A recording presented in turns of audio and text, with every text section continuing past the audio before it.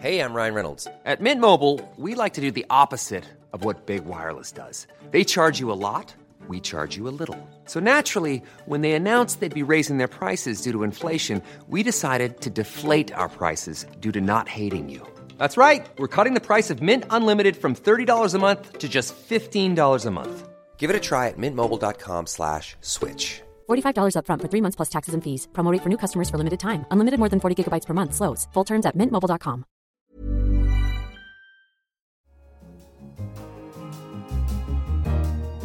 In London, this is The Economist. You're listening to Tasting Menu, our pick of the serious, the sublime and the surprising from across the week's stories.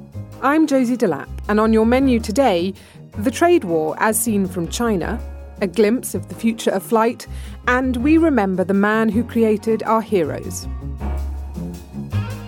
But we start with our cover. Our headline was Staying Alive. Almost everywhere in the world, the rates of suicide are declining. Our cover story asked why and what countries can do to bring them down even further. Suicide fascinates us. It is at once appalling and yet, in the darkest places in our minds, appealing. It is the most damaging sort of death. A child's suicide is a parent's worst nightmare, and a parent's marks their children for life.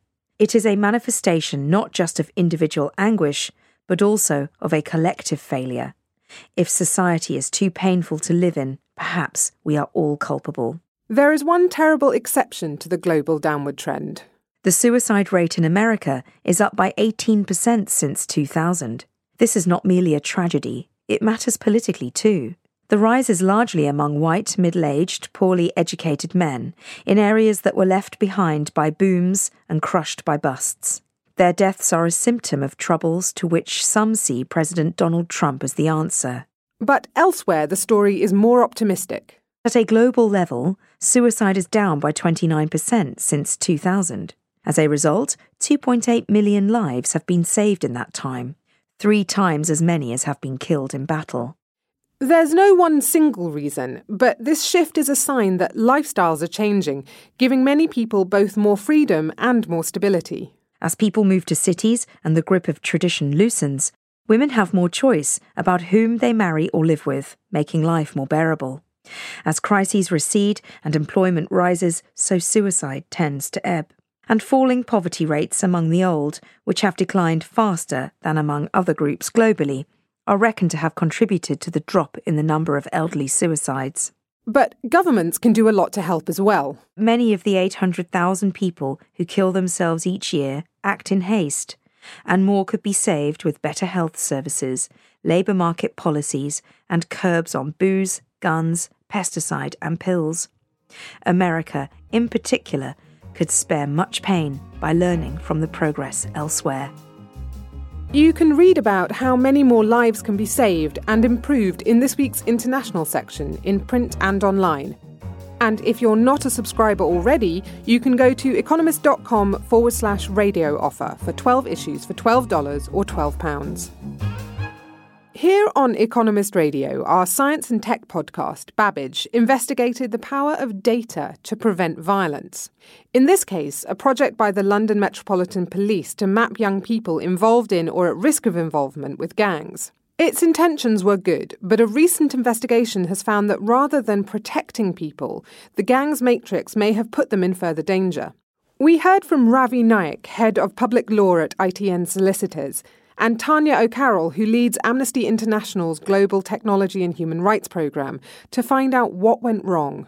The individuals that are on it, their data has been breached, it's been shared online, it's been shared with so many partner organisations outside the police, from health to schools, across the council to housing associations.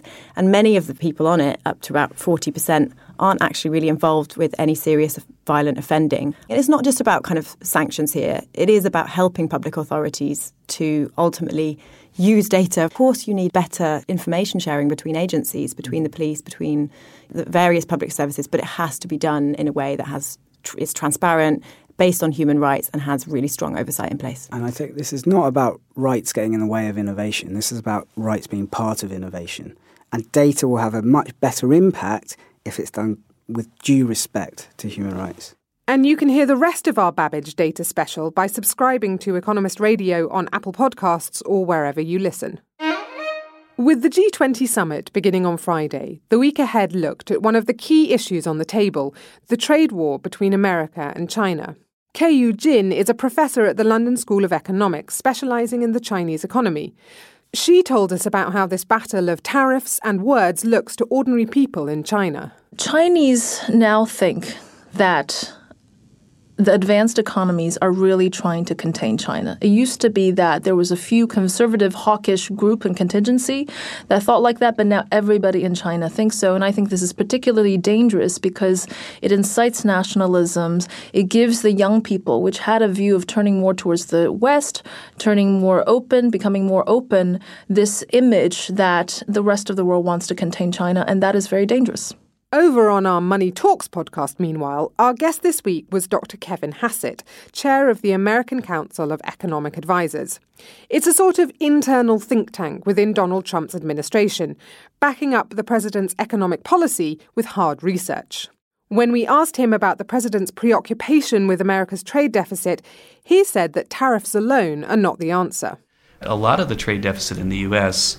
is almost like an accounting anomaly. It's all inside the current account because what U.S. firms did under the old tax code was that they would transfer price their profits, say, to Ireland, and that would increase the income of their Irish subsidiary and increase the trade deficit because they were making it in Ireland and paying too much to the Irish subsidiary for the import into the U.S. That drove the trade deficit up, drove the income of foreign subsidiaries up.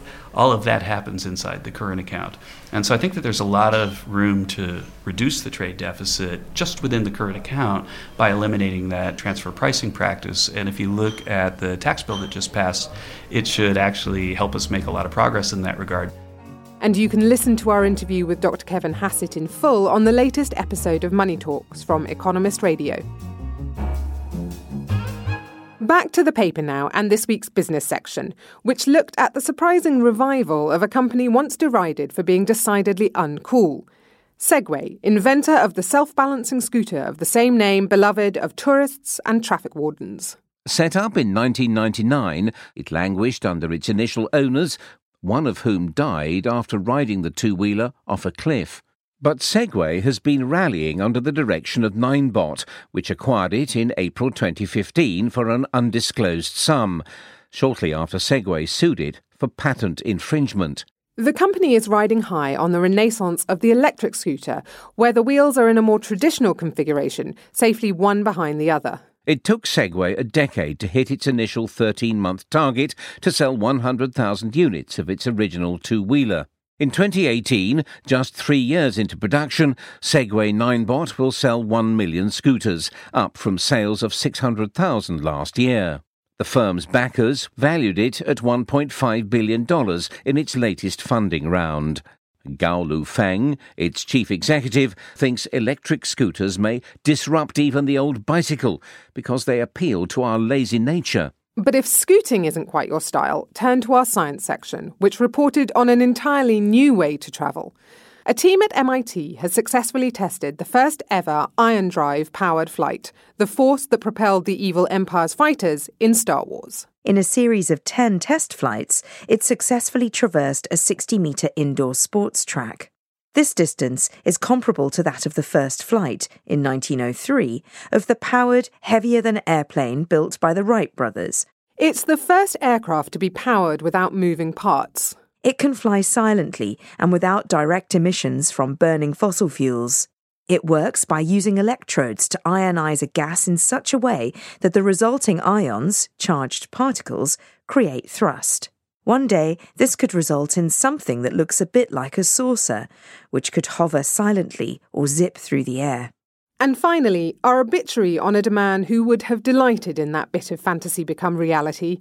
Stan Lee, creator of superheroes. He had brought Marvel Comics back from the dead, and with it, the whole industry of comics, so that far from being something cheap and childish, which your parents didn't want you to read, they became grown-up too. And wildly popular, and took over Hollywood, and with it the whole of American pop culture, earning revenues in the billions and billions of dollars. Phew! Stan Lee was not born with superpowers. So you would never have suspected anything of Stanley Lieber as he was growing up poor in Manhattan, with his father out of work, living on hot dogs and wandering the streets alone in summer while his friends were away at the camps his parents couldn't afford. But he could feel that inner strength stirring. It came from words. He read and read and read. What made his heroes so powerful was that they were so ordinary. Like Reed Richards of the Fantastic Four, a nerdy scientist who, when pitted against Dr. Doom and his robot army, could spool out into any length and shape. Or Peter Parker, just another adolescent worried about spots and girls, who, when the Green Goblin loomed, was suddenly Spidey, scaling skyscrapers and running across ceilings.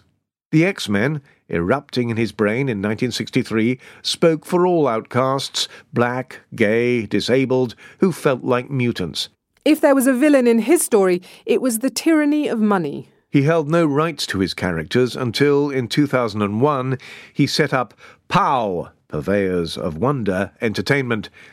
Even so, he spent too much of his last years in lawsuits over percentages from TV and films.